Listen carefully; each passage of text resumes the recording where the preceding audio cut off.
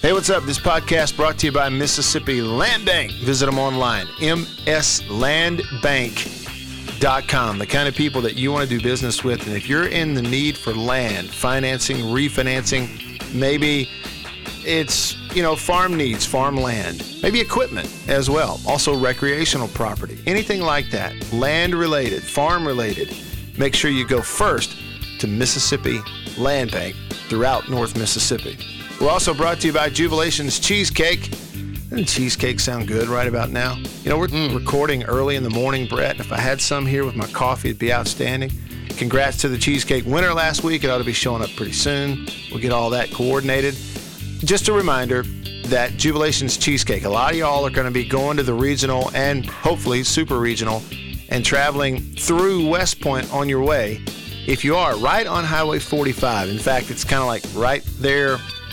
Before you get down to Mossy Oak, it's right there on the east side of Highway 45, right across pretty much from Taco Bell. You'll see it, Jubilation's Cheesecake. Stop in. They got a coffee house. You can have coffee, you can have breakfast, you can have lunch. They make lunch stuff, sandwiches, soups, all that from scratch. But, coffee and sweets and cheesecake, you can watch them being made while you're there also. So stop in and tell them Hail State. What's up, everybody, and welcome to a new edition of Dog Pile. Postseason baseball is finally here. With Matt Wyatt, I am Brett Hudson, and we are coming to you after a week of anger. Let's recap it, shall we? Everyone was mad at State and LSU for playing a billion innings and keeping that game going for 93 hours in the SEC tournament. I was mad at these fools out here intentionally walking Jake Mangum again. Vandy was mad at Ethan Small for being so good, and Bulldog fans were mad at the Vandy Whistler, as basically everyone is. State fans were mad at the team for not hitting, then mad at the NCAA for having Georgia and Georgia Tech over the Bulldogs. I'm sure we'll get to that later on. And finally, my body is mad at me for the things I did to it this weekend, but I'm recovering the best I can. Matt, how did you survive this weekend of anger?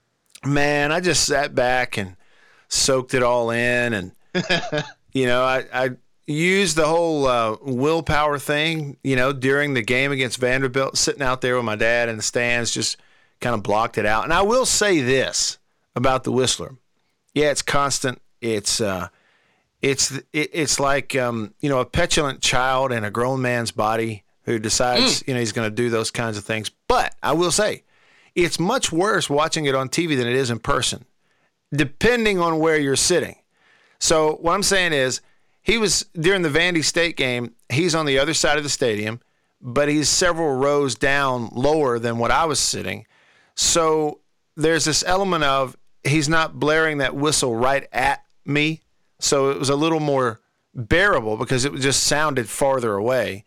And there were some State fans we were sitting around, Brett, that when he would whistle, and it has that cadence, and they would go, "Let's go State." And so they started this cheer of every time he'd whistle, they'd go, "Let's go State." And it actually was much more bearable that way too. So I decided it was not as obnoxious even in person as it is on television when they find the TV mics. And I thought the rest of the weekend, ESPN kind of faked him out. They put up dummy microphones and he'd get close to it and it really wasn't a hot mic. And they'd move the hot mic elsewhere. That's my theory anyway. Right. You know what? If that were the case, that'd be fair. Yeah. Wouldn't it? Yeah, it would. Yeah, fake him out. So, neither here nor there, that sort of thing. Vandy goes on and wins it. They're super, super duper talented and so good throughout, 1 through 9 throughout their lineup. And they hit the ball, and some other teams did as well. And then, Brett, so I'm kind of hitting the fast forward button. We got plenty of time to kind of go back to the tournament. But, here we sit recording on a Tuesday, and State is the number 6 national seed, not top 4, but at number 6. Any surprise there for you? Yeah, I think most of the baseball world was surprised by both Georgia and Georgia Tech being above Mississippi State, and it's just and Arkansas for that matter. So it wasn't that State was the only one. It's just hard to fathom. I mean, if you just look at basic resume stuff, and especially what the committee did at the end in terms of giving Florida a spot in this field, even though they more or less didn't give a very similar Tennessee team a spot in this field last year. You're left to assume you gave Florida that spot in the field because quality wins, right? Like they go out and they beat good teams, and that's what you have to do in the NCAA tournament. So if you're going to prove yourself worthy of the NCAA tournament, you ought to be able to do the thing that you're required to do in the NCAA tournament. And that's what got Florida in my opinion. Then why wouldn't that same criteria apply throughout the tournament when you have difficult decisions to make? Like when you have, I think it was pretty clear that UCLA and Vandy were your 1 and 2. Do with that whatever you will. But once you got beyond that, once you got to the Georgia Tech, Mississippi State, Arkansas, you could even maybe lump Louisville into that conversation. Once you got into that cluster, it was pretty tough to split about. But look at Georgia Tech, 19-11 in quad 1 games, 5-2 in quad 2 games. Mississippi State, 24-12, 7-1. So that's a combined record in quad 1 and quad 2 games of 31-13 compared to Georgia Tech going 24-13 in those games. And Georgia, I mean, do I even need to entertain that nonsense after State swept that regular season series? Do I even need to entertain the nonsense of Georgia being above Mississippi State, even though State is 46-13 with a strength of schedule that's comparable to Georgia's 44-15 with everything Mississippi State did outside of the conference. And now, granted, Georgia's out of conference schedule is a little bit stronger, but Mississippi State also played an SEC West schedule, which this year was undeniably stronger than the SEC East. There were a couple of head scratchers there. I don't know how Georgia Tech is over either Arkansas or Mississippi State. I think it should have been Vandy, UCLA, probably Arkansas, Mississippi State, and then you get to Georgia Tech and Georgia and Louisville and set that out how you please. Yeah. But the fact that the top 4 wasn't UCLA, Vandy in some order, then Arkansas, then Mississippi State, I think that's a miss. Yeah. I don't know any other way to put it. I think that's a miss. Well, and I'm so confused by it too. It's hard for me to kind of line all this one up because as Teddy Cahill wrote in the Baseball America article afterwards, it was predicated on the surprise of TCU getting in, and he pointed to some of it. But one of the major points he made, there's plenty of examples to show you that this is the first time in a while that the committee didn't just use RPI basically as its gauge for everything. Yes. You've got all kinds of stuff outside the norm RPI-wise. Like Ole Miss getting a host spot and their RPI sitting there at 22. Years past, that was not even possible. I think, and again, I keep going back to a stat somebody gave me a couple weeks ago that it was like the last 10 or 15 years, I think it was maybe the last 10 years, that no SEC team had ever hosted a regional with an RPI worse than 14. Okay, so it's like every year you just go, well, they keep showing you every year you got to be in the top 14, 15 in the RPI to have a chance to host. Yeah. Well, RPI was not the biggest gauge this year. And as he pointed out in that, I thought was really well done, is, wins over top 50 teams and that kind of thing seemed to be the, more weighty. Well, that too should go in State's favor. The other thing to me, Brett, I just want to get your thoughts on this.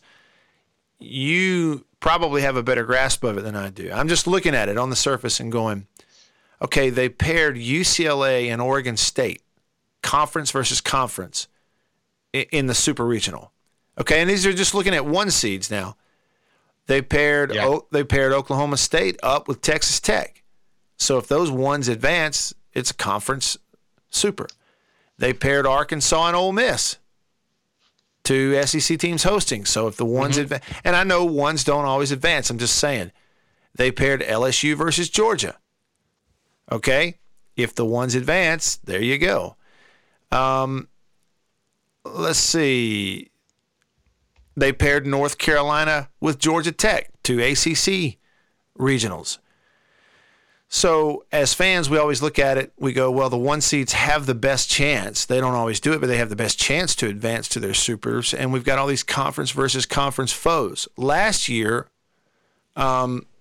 State came out of Florida State as a 2 and had to go to Vanderbilt. And it's almost, I don't know, I can't help but wonder if there's somebody in and around that committee that goes, hey, with what State did last year and with what they are this year, you need to get them out of this realm of hosting another SEC team in a super, because they and Vanderbilt, who played each other in a super last year, are the only 2 SEC teams hosting not paired with another SEC team.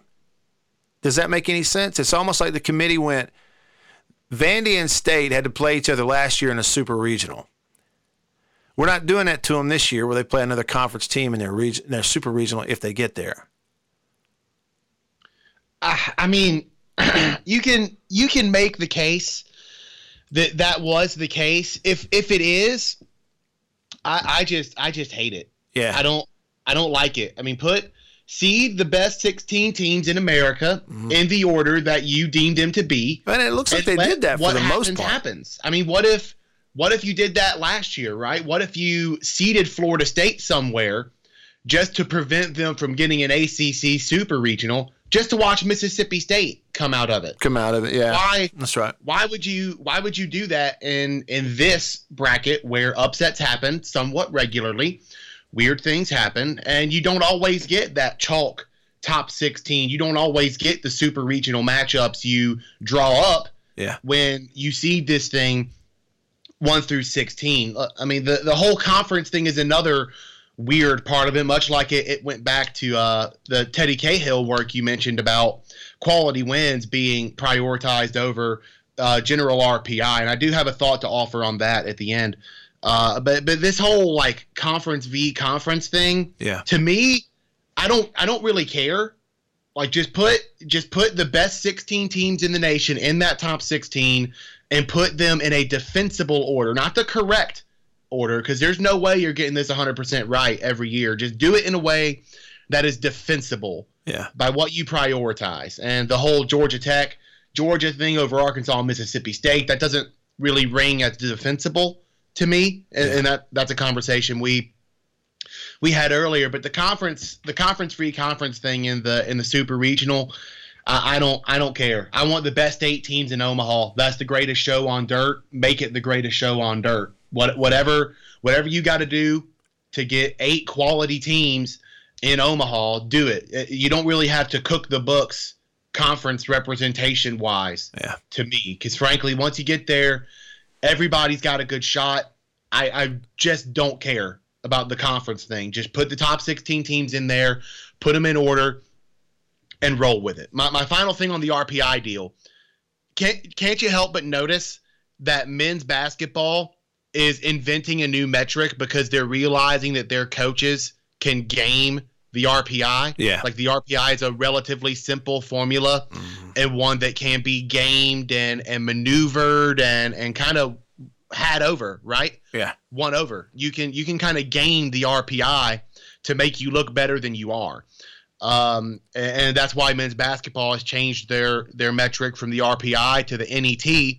So the NCAA baseball selection committee devaluing RPI and going with quality wins, I'm very much in favor of that.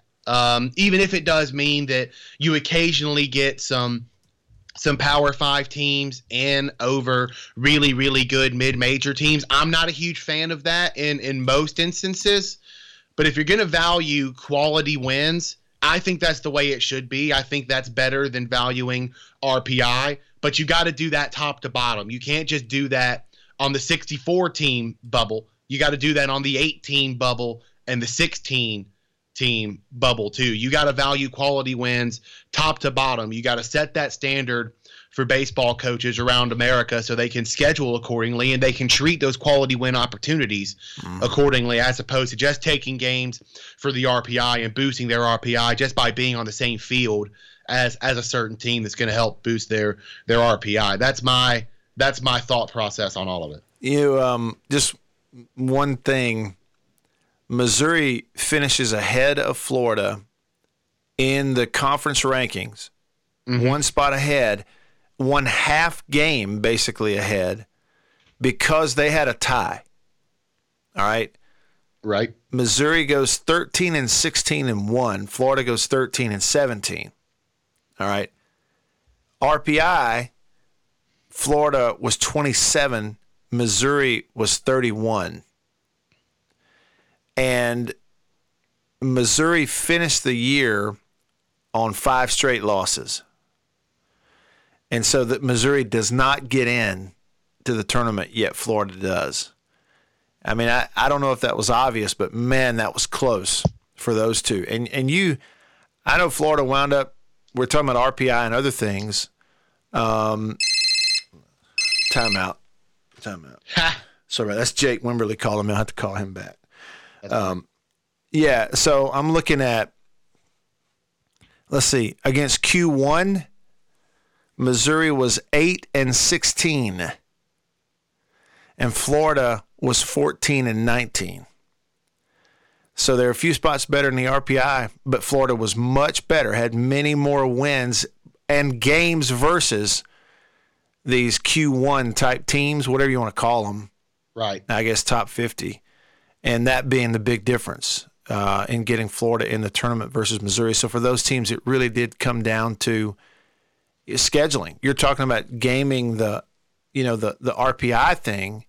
Their RPIs are basically identical, but this is a deal where not only did Florida play a lot more of the better teams throughout the year. It's just the way either the schedule or the non-conference or whatever worked. Mm-hmm. But they had almost double the number of wins versus those top 50 type teams.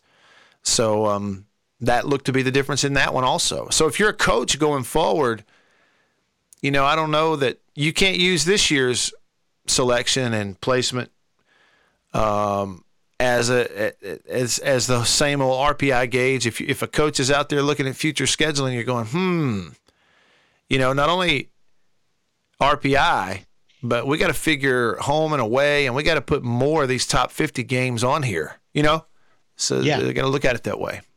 Yeah, and this is my last thought on the bracket as a whole. After bashing the committee a little bit for what they did in certain spots, I will give them credit in what they did to fill out each individual regional. The one exception was giving Vandy the number 2 overall seed, Ohio State as a 4 seed. That seemed a little out of place. That seems a little too difficult for the number 2 overall seed to have Ohio State as the 4 seed in their own regional. But for the most part, you really see the quality of regional get better as you go from the 1 seed to the 16 seed. I mean, you look at UCLA and Georgia Tech and Georgia, Arkansas especially. Arkansas looks like they have a really easy road to super regional, considering, I mean, that team that was so controversial about getting in, TCU, they're the 3 seed in Fayetteville.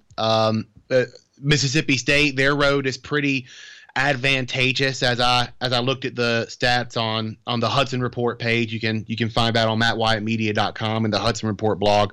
Look at each team in the Starkville Regional on a statistical basis, and that's at 6. But as you kind of get down, that Ole Miss Regional ain't easy. The Oxford Regional ain't easy. The Baton Rouge Regional is brutal. You go to Oregon State, Corvallis. Oregon State has Cincinnati, Creighton, and Michigan coming to Corvallis. That's a knockdown drag out. Now Oregon State's really good. I still think they're going to come out of that. But man, that is a really good collection of teams. I kind of wish I could fly out to Corvallis for the weekend. That'd be a lot of fun. But that's one thing that I will give the selection committee credit for. Maybe they didn't get a couple of things right on the bubble. Maybe a couple of orders in the top 16 seemed a little weird or difficult to interpret is probably the correct phrase for it.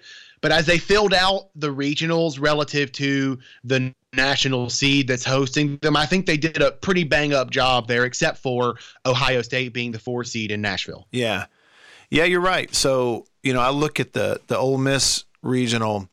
They have Jacksonville State in there as a 4 seed. You hate to see that. I mean, and Jacksonville State won the Ohio Valley. They went 22-8 in their conference. Okay, they played 6 games against the top 50 teams, top 50, and won 2 of them. They went 2-4, but still a couple of wins against top 50 teams on their schedule. And here's the thing about Jacksonville State: they're coming into that regional on a 12-game win streak. 12-game win streak, hot as a firecracker going in there as a 4 seed. Now, I mean, Ole Miss is better, but I got news for you. They play good baseball at Jacksonville State, and that's one of those things where if that 4 seed goes in there and wins, nobody would be surprised. Okay, and then you got Clemson over there on the other side, who's a good team from a power conference. LSU, I'll tell you what, that Baton Rouge regional, look at this. Southern Miss, the 3 seed. I got news for you. It would not surprise me if Southern Miss wins that regional. I agree. Here's the other thing. Arizona State is in there in Baton Rouge as the 2 seed. They lead the country in home runs, and they've got veteran home run hitters who have been knocking them out of the park everywhere they play. And it looks and reminds me so much of last year when Ole Miss hosted Tennessee Tech. Yeah. Because Tennessee Tech, veteran, they led the nation in home runs. They were a power-hitting team, and they just went in there and confidently won in front of an opposing crowd. So LSU got a tough draw, I think. Yeah, there's a lot of tough draws in that bracket. So credit where it's due there. They got the job done. The tournament committee did in that regard. So we'll get to the exact look for the Starkville regional momentarily, but there was one thing I wanted to touch on the SEC tournament before we get to the Starkville regional, because I think these two things kind of go hand in hand, how people feel about the team going into the Starkville regional. But shall we take a break for a sponsor? Let's do it. Word from sponsors, and then we'll come back and learn a little bit more about who's coming to town. Every farmer understands their farm can't thrive without some good partners like sun, soil, and rain. And farmers in North Mississippi also rely on another important partner, Mississippi Land Bank, because land and farm financing are Mississippi Land Bank's primary focus. We've grown alongside these farmers' crops for more than 100 years. We understand what a farmer needs, and we know the lay of the land in North Mississippi, and that's where I stand.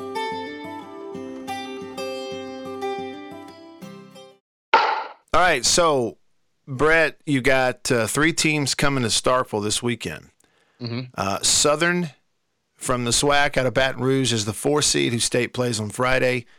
And then the other 2, the 2 seed Miami Hurricanes and a 3 seed Central Michigan, who is a 46-win baseball team. What do we need to know? Well, Central Michigan comes into Starkville on an 18-game winning streak. So do with that what you will. But in doing all of this research, and again, I did some statistical looks at the other 3 teams coming to Starkville for the Starkville region. You can find that on MattWyattMedia.com. Go to the Hudson Report blog. There you can find all the numbers there. I was kind of shocked to find that all 3 of these teams have pretty similar profiles, in that all of them hit, but pitching is far from their forte. I mean, Miami is 13th in the ACC in ERA and 9th in batting average allowed. Central Michigan has a couple of solid starters, Pat Leatherman and Cameron Brown, but the bullpen, it's kind of an interesting mishmash of guys. They don't have those 3 or 4 bullpen pieces that they can count on to throw twice a weekend every week of the season. They kind of have to mix and match and do different things. They don't have a dominant bullpen piece or 2 to go to. And then Southern's pitching numbers are rough. It's tough to look at, honestly. Yeah. But all of these teams can hit. So right. You're hoping for a little bit of a laser show in Starkville this weekend. But if Mississippi State's pitching can do what it usually does, as it has basically all year, you gotta like what Mississippi State has in this regional, just because the run scoring opportunities are going to be there. What was your takeaway from that look at the numbers? Well, one is I see a lot of other people talking about it's an easy regional or one of the easier ones. And numbers. All right, here I go. I always love a chance to throw this out there, but stats are like a bikini. They show you a lot, but not everything. It's true. And this is one where, like you pointed out, the 3 seed Central Michigan, that's a 46-win team that's veteran, and they hadn't lost in a month or more. They don't even remember what it feels like to lose a game. And State, on the other hand, was cold. Didn't get the timely hitting, and they're without McNamee and all this. They're the 1 seed. So if you look at recent trends, I don't think it is, quote unquote, an easy regional. It may, by the numbers, be one of the more lopsided, but I don't know that you can always go by the numbers. I just think that we're looking at a scenario here where, State did get a good draw. Okay, they did. And if State puts it together and really plays well and pitches it like they always do, State's going to win this regional. That's what it boils down to. But this postseason thing is so crazy, and I anyway tend to lean on the veteran part of this so much. It's why some of the other things I pointed out. I don't think it's going to be that cakewalk that some people think it is going to be, but I think it comes down to pitching. State's the team in this deal whose pitching is far and away better than the others, far and away deeper.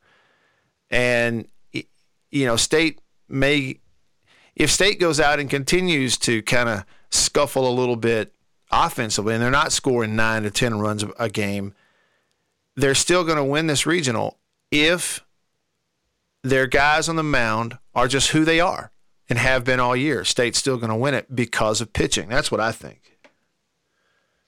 I agree with you, but there is an interesting confluence of events there, because you go into a regional where you really need your pitching to show up to kind of take advantage of a big opportunity, but also with the opposing pitching being what the season numbers suggest they're going to be, you really need some hitting. And this comes after what was one of the tougher weekends of the season for Mississippi State in the SEC tournament at the plate. A lot of talk about hitting with runners on, hitting with runners in scoring position, situational hitting. And so I ran some numbers, and I actually compared this to a different weekend in the season, because State has more or less been here before. Yeah. And it was that Arkansas weekend that pretty much everybody remembers well at this point, I imagine. Let's look at what they did in Hoover in 3 games. With runners on, they hit 171, 12 for 70. With runners in scoring position, they hit 146, and with 2 outs, they hit 171. Compare that to the Arkansas weekend. With runners on, 188. With runners in scoring position, 188. So your runners on and runners in scoring position from Arkansas, both 188. In Hoover, 171 and 146. 2 out hitting in Arkansas was really bad. 2 for 30, 067 compared to 6 for 35, 171 in Hoover. But they actually hit better overall in Hoover than they did in Arkansas. They hit 243 in Hoover and slugged 292 compared to hitting 173 at Arkansas and slugging 275. What that tells me is State actually did pretty well in leadoff situations or in situations with no outs. They just couldn't drive those runs in. And first of all of this is clearly atypical. Here are some season numbers to show that. Mangum is hitting 441 with runners in scoring position for the entire season, even with this despicable 6-game sample we just went through. More batting averages with runners in scoring position. Rowdy Jordan, 333. Tanner Allen, 372. Justin Foscue, 323. Dustin Skelton, 438. Josh Hatcher, 370. Jordan Westberg, 357. And Luke Hancock, 444. To me, this is an approach thing, and it goes back to assistant coach Jake Gautreaux and what he did last year. You may remember the situational numbers, particularly with runners on, at the beginning of SEC play last year were just awful. And a good bit of it was responsible for being swept by Vandy to start, then losing the series at Missouri and LSU after that. But Gautreaux, after he was given the full reins to the hitting last year, after Andy Cannizaro exited stage left in that 2018 season, it took him a little bit to really work through some approach things that he wanted his hitters to adopt now that he was more or less the only cook in the kitchen when it came to hitters. He did have Mike Brown's help, credit to him, but Jake Gautreaux was clearly the primary hitting voice on that 2018 team. So it took him a few weeks to install that two-out approach, that runners-on approach that made State so good going into that final weekend of the season and all the way through Omaha. And now he kind of has to figure out where that approach is and get it back to where it generally is with this lineup. I think that's just what this team is missing. I don't think there's an existential crisis to be had. I just think they ran into a tough weekend and they have an approach thing to change. And they already did that with Arkansas earlier this year. After that Arkansas weekend, they came back and started hitting well. They already did that in the 2018 season. Once they figured out their approach, they started hitting well and they became an Omaha team. Now they just have to do it in 2019 right here going into the NCAA tournament. Obviously the stakes are higher given the NCAA tournament is here, but this is a team and a coach, Jake Gautreaux, that has been here before and been successful. Now it's just a matter of doing it in this particular time frame. Yeah. Well, and it's a team that's been so resilient all year long. That's what we, have talked, especially, good at home, but just that's it. They hadn't had a bunch of dips, but they had the Arkansas deal. They got back-ended by LSU. They always responded by playing really good baseball coming out of that. And I just feel like for this team and some of their leadership, you look at the Manghams and the McNamees and the Skeltons and those guys, for all of them, I think this has always been about getting into the postseason and then turning it up to 11, so to speak, So we're fixing to really see, I think, what they're made of. Brett, there's a couple things I wanted to get into about this team, and we'll finish it up with that. And we have some Twitter questions that lead us into it really well. And I want to start off with Daniel Montgomery, who tweeted this question: if McNamee can only DH for the regional, what's the solution for right field? Well, he says for the right field problem. On the McNamee thing, all week long, I'm sitting beside my dad, who, he's a knowledgeable baseball guy, played a lot of baseball in his life, and knows the game, and he follows his team really closely. We're sitting there in Hoover watching it, and several times he said, I just got this feeling that you can't underestimate what McNamee means to this team and what this lineup, and being without him and kind of having that what feels like a hole in there. And I know that Hatcher hit those 3 home runs in that last series, but still there's something about McNamee. What do you think about what you saw, kind of the hiccup offensively this past week, not getting a timely hitting, and contrast it against what you would have if you have McNamee in his normal spot in the lineup? Well, I do think McNamee would have had a role in that for sure. Big hit Mac would have stepped up at some point in that in that slump. There's almost no doubt about that. What I can tell you about Elijah McNamee is he's starting to hit without the boot, without the cast. So he's starting to do something resembling baseball-like activity. Yeah. With no support of that ailing foot. Now it's just a matter of how quickly he can get himself up to game speed or 100% full speed, or really changing directions, all the things that might hurt if you were dealing with a foot injury. It depends on how quickly he can get himself to all of those activities in time for the NCAA tournament. I still think you're going to see him in right field this weekend. I could be wrong, and if I am wrong, then to answer the heart of Daniel's question, it's got to be either Cumbest or Hatcher out there, and you play it depending on the handedness of the batter, or if you want to use one of them at DH, and you could put Gunnar Halter out there. Gunnar was out there late in that 17-inning game, and of course he walked the game off in that 17-inning game against LSU. So you've got options out there. Yeah. Mm-hmm. I think that's just a place where you would, instead of playing matchup at DH like you do so much, now you've got your consistent hitter there in the DH spot, and you play matchup with what you do in right field, and you solve that over the course of the SEC tournament. And State kind of taking guys in and out of that spot and getting one guy a couple ABs, and then when the matchup isn't as good for him, you pull him out and put someone else in there who might have a better matchup against an upcoming relief pitcher or a handedness matchup, a platoon matchup, whatever you choose. So I think to answer Daniel's question, I think McNamee is going to be playing right field at least at some point this weekend, if not for the entirety of it. But if he is relegated to just DHing, I think you'll see the same thing you saw in the SEC tournament, where you see some sort of platoon between Brad Cumbas, Josh Hatcher, and Gunnar Halter, and almost all of that will be predicated on hitting matchups. Who's got the best opportunity to get a hit against whatever pitcher they're going to face in their next at bat. Right, that'd be great. All right, so Chad Mask and Eric Hollis both are touching on the same thing with questions. Yeah. Eric asked, do you go Plumlee on Friday? And if so, will you bring Small back for the Friday Super Regional game? So, yeah, I mean, everybody out there seems to just kind of be accepting that we're going to see Peyton Plumlee against Southern on Friday. I don't know. I'd love to know what you're hearing, or if you are hearing anything, Brett, kind of emanating from the facility, not necessarily sourcing or giving away info, but do you have an indication which way they're leaning?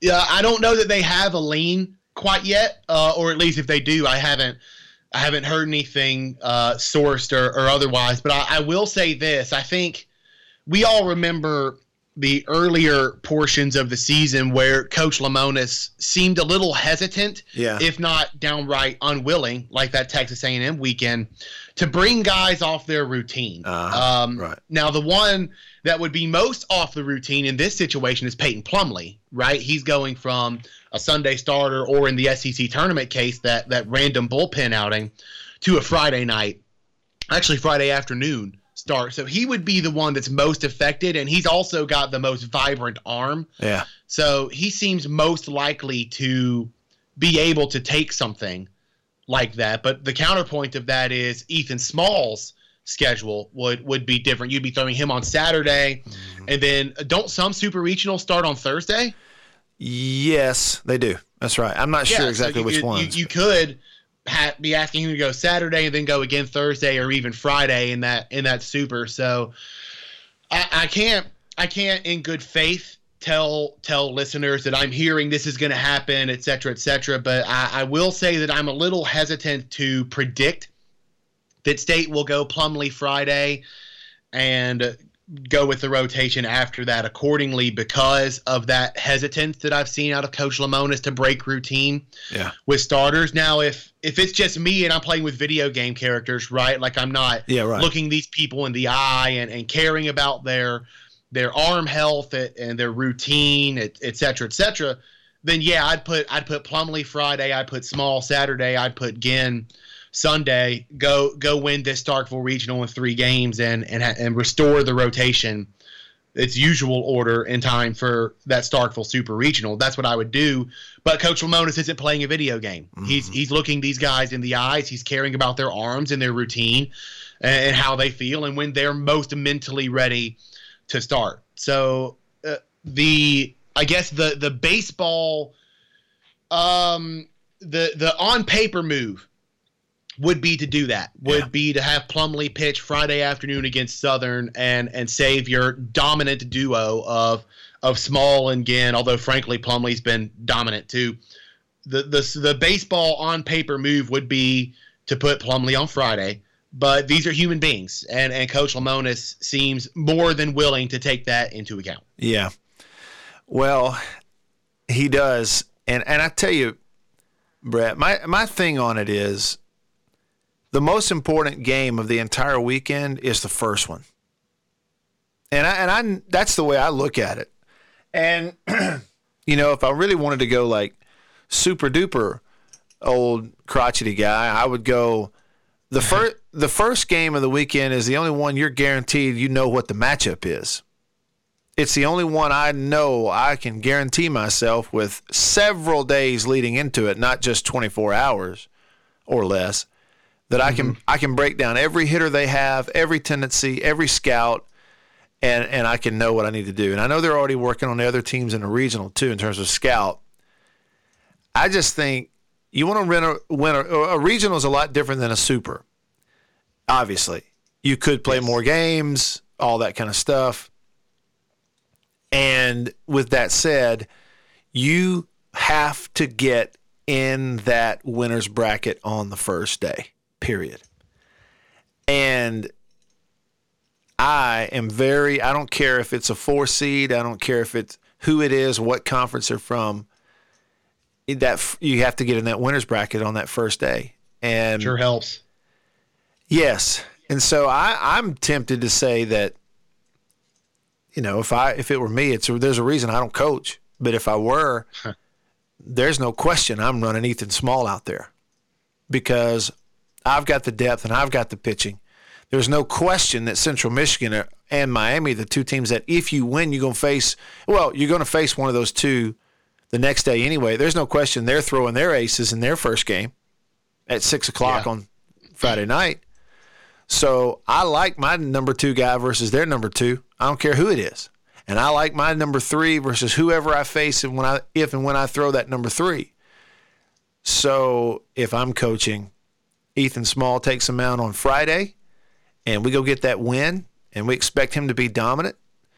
And if and when that happens, now he's thrown on Friday, and whether we play on Thursday or Friday in the Super Regional or not, he's on the same week's rest, and I run him back out there with confidence. If you hold him and you throw him on Saturday, and then you turn around and you get yourself a Super Regional starting on Thursday, I don't like it. Does that make sense? So unless there's something behind the scenes where the coaching staff already knows with 100% confidence that they're going to have a Super Regional starting on Friday, then that might be different if you're looking ahead to that. I don't know how far they look ahead, though. Honestly, I don't know.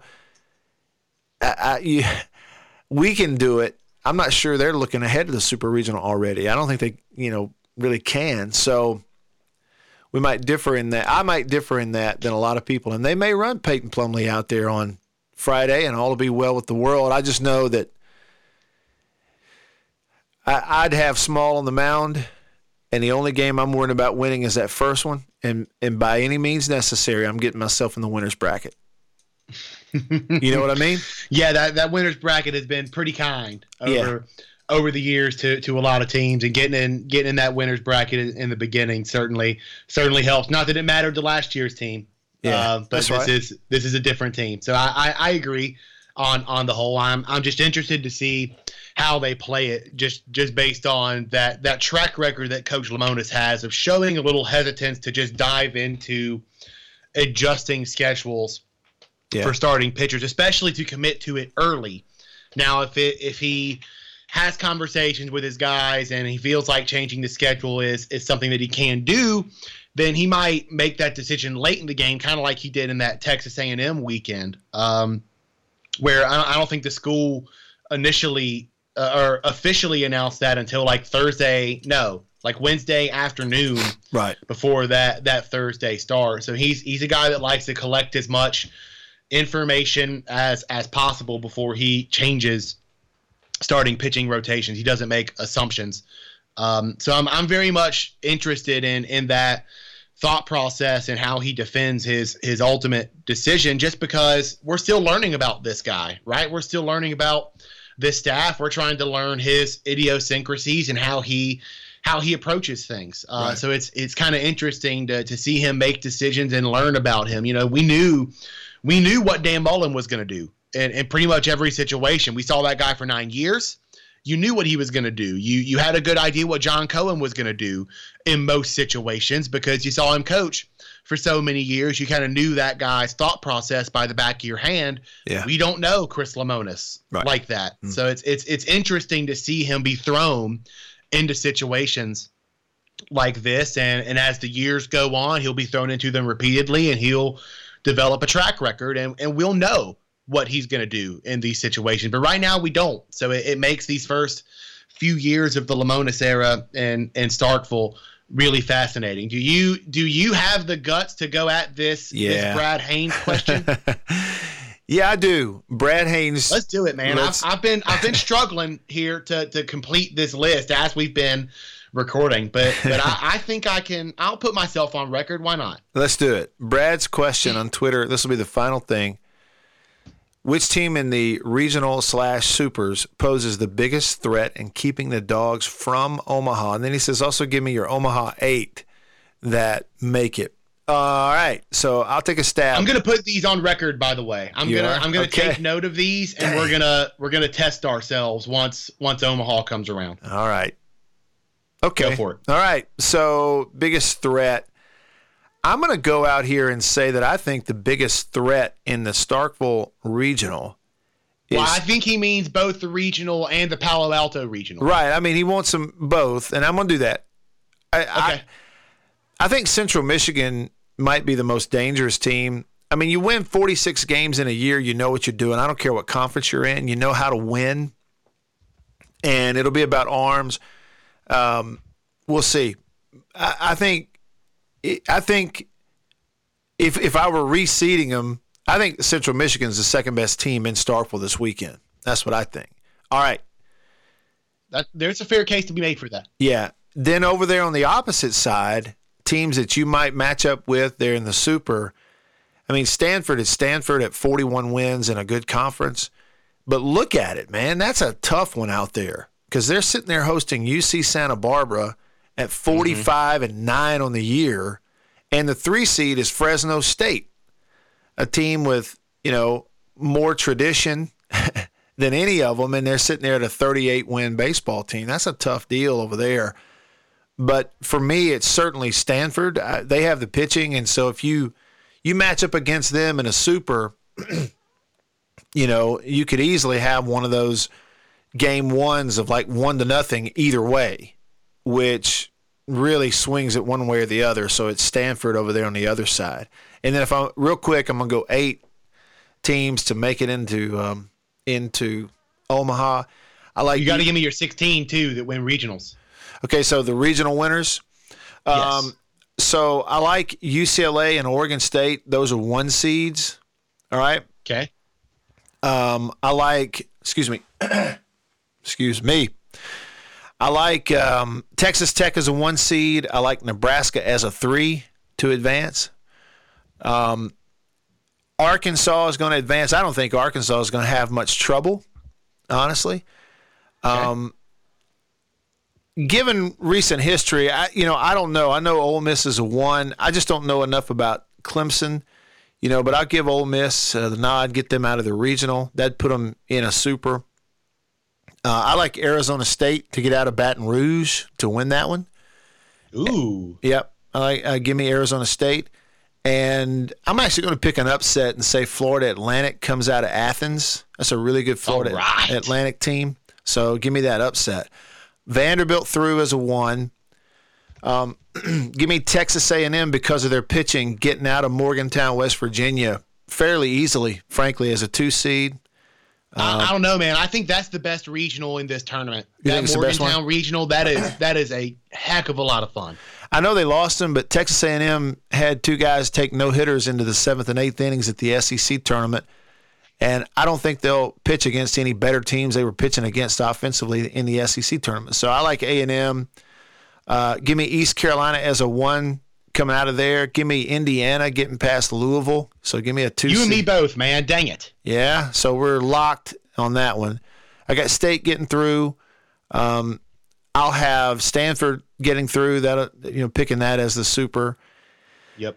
And I tell you what, give me 2 SEC teams. Give me Tennessee a 2 and Auburn a 2. Getting past Georgia Tech and North Carolina and advancing into that one. Wow. And then, so those are my 16. Yep. So and your Omaha 8. So the Omaha 8 are going to be Tennessee, Mississippi State, Indiana. I hear you typing over there. Vanderbilt, UCLA, Texas Tech, Arkansas, and Arizona State. Man, you are going upset crazy. Oh, it'll happen. Because find me the last year you had a whole bunch of 1 seeds rolling into Omaha. Yeah, that's fair. I'm kind of on the opposite spectrum. I expected to have more madness in mine, but I ended up going chalkier than I wanted to just and you're by probably matchup. Smart. You're so probably smart for that reason. If it's a chalky tournament, I'm gonna win, and if it's bonkers, you're gonna win. There's no doubt. Bonkers. Yeah. So my 16, I have UCLA getting out of its regional somewhat easily. I have Vandy getting out of its regional somewhat easily. Georgia Tech going to get out of theirs. So is Georgia. Arkansas and Mississippi State will both get out of theirs. I was hoping to kind of put the big upset on the board by having Indiana get out of the Louisville regional, but you beat me to it. And then I've got Texas Tech winning its own regional. I've got Oklahoma State winning its regional. I really struggled with the East Carolina group. NC State is in there. That's a good one for me, and I'm going to stick with ECU there. The Palo Alto regional, man, that's not easy. Gosh, I think UCSB is going to scare the crap out of Stanford. I know. And so will Fresno State, but I think Stanford's going to get out of there. I also really struggle with the Oxford regional. I think Ole Miss is going to get out of that. I've got Southern Miss winning that Baton Rouge regional. Okay. I wouldn't be surprised at all. I think North Carolina is going to win their regional. West Virginia, I'm already on record. I think the Corvallis regional and the Morgantown regional are the two most entertaining regionals of the weekend. I really came close to having Duke come out of that Morgantown regional, but I'm going to give West Virginia the nod there, and then Oregon State coming out of Corvallis. My Omaha 8 are UCLA, Vanderbilt, North Carolina upsetting Georgia Tech to get there. Okay. I didn't expect to have Georgia in Omaha when this thing started, but then I had them matched up against Southern Miss in a super regional. I think Georgia's going to get through that. Arkansas will beat Ole Miss. Mississippi State will get to Omaha. I think ECU is going to beat Indiana, and Cliff Godwin's going to make the trip to Omaha. And I think Oklahoma State is going to upset Texas Tech, and the Cowboys are going to get to Omaha. My final 8 for Omaha: UCLA, Vanderbilt, North Carolina, Georgia, Arkansas, Mississippi State, East Carolina, and Oklahoma State. Cool. I like it. More chalky than I anticipated. I'm not thrilled with myself. That's okay. You're probably the smart one. There's really no probably to it, but we'll see. We'll see. All right, everybody, thanks for tuning in to Dogpile, presented by Mississippi Land Bank and Jubilations Cheesecake online. Y'all visit them. Do us a favor. If you're a dedicated listener here, which every time I see you at the ballpark, I appreciate all the pats on the back, and I know Brett does too. Do us a favor. Head on over there and see them. mslandbank.com. Drop them a note and say, hey, thanks for sponsoring Dogpile. Let them know you listen. Same thing for George and Luann and the folks at Jubilations Cheesecake in West Point. Stop in, tell them you listen, or hit them up at jubilations.com there. Leave them a note and tell them you listen as well. So we appreciate that. So Brett's on record. I'm on record. And here we go. Next time we jump in here with you, it'll be hard preview of what's coming up. Hey, and Brett, one more thing. Can you join me on the radio at 11 o'clock today? Sure can. Perfect. I just thought I'd go ahead and get it in while we're here. Yeah. And by the way, this is coming in like as we're wrapping up the podcast. So I'm going to wrap it up with this because I think people will appreciate this. Yeah. The reserve chairback seats for the Starkville Regional sold out in 26 minutes. It did not take very long. Gracious alive. 26 minutes to sell out every chairback seat in the stadium for an entire weekend. That just means 26 minutes.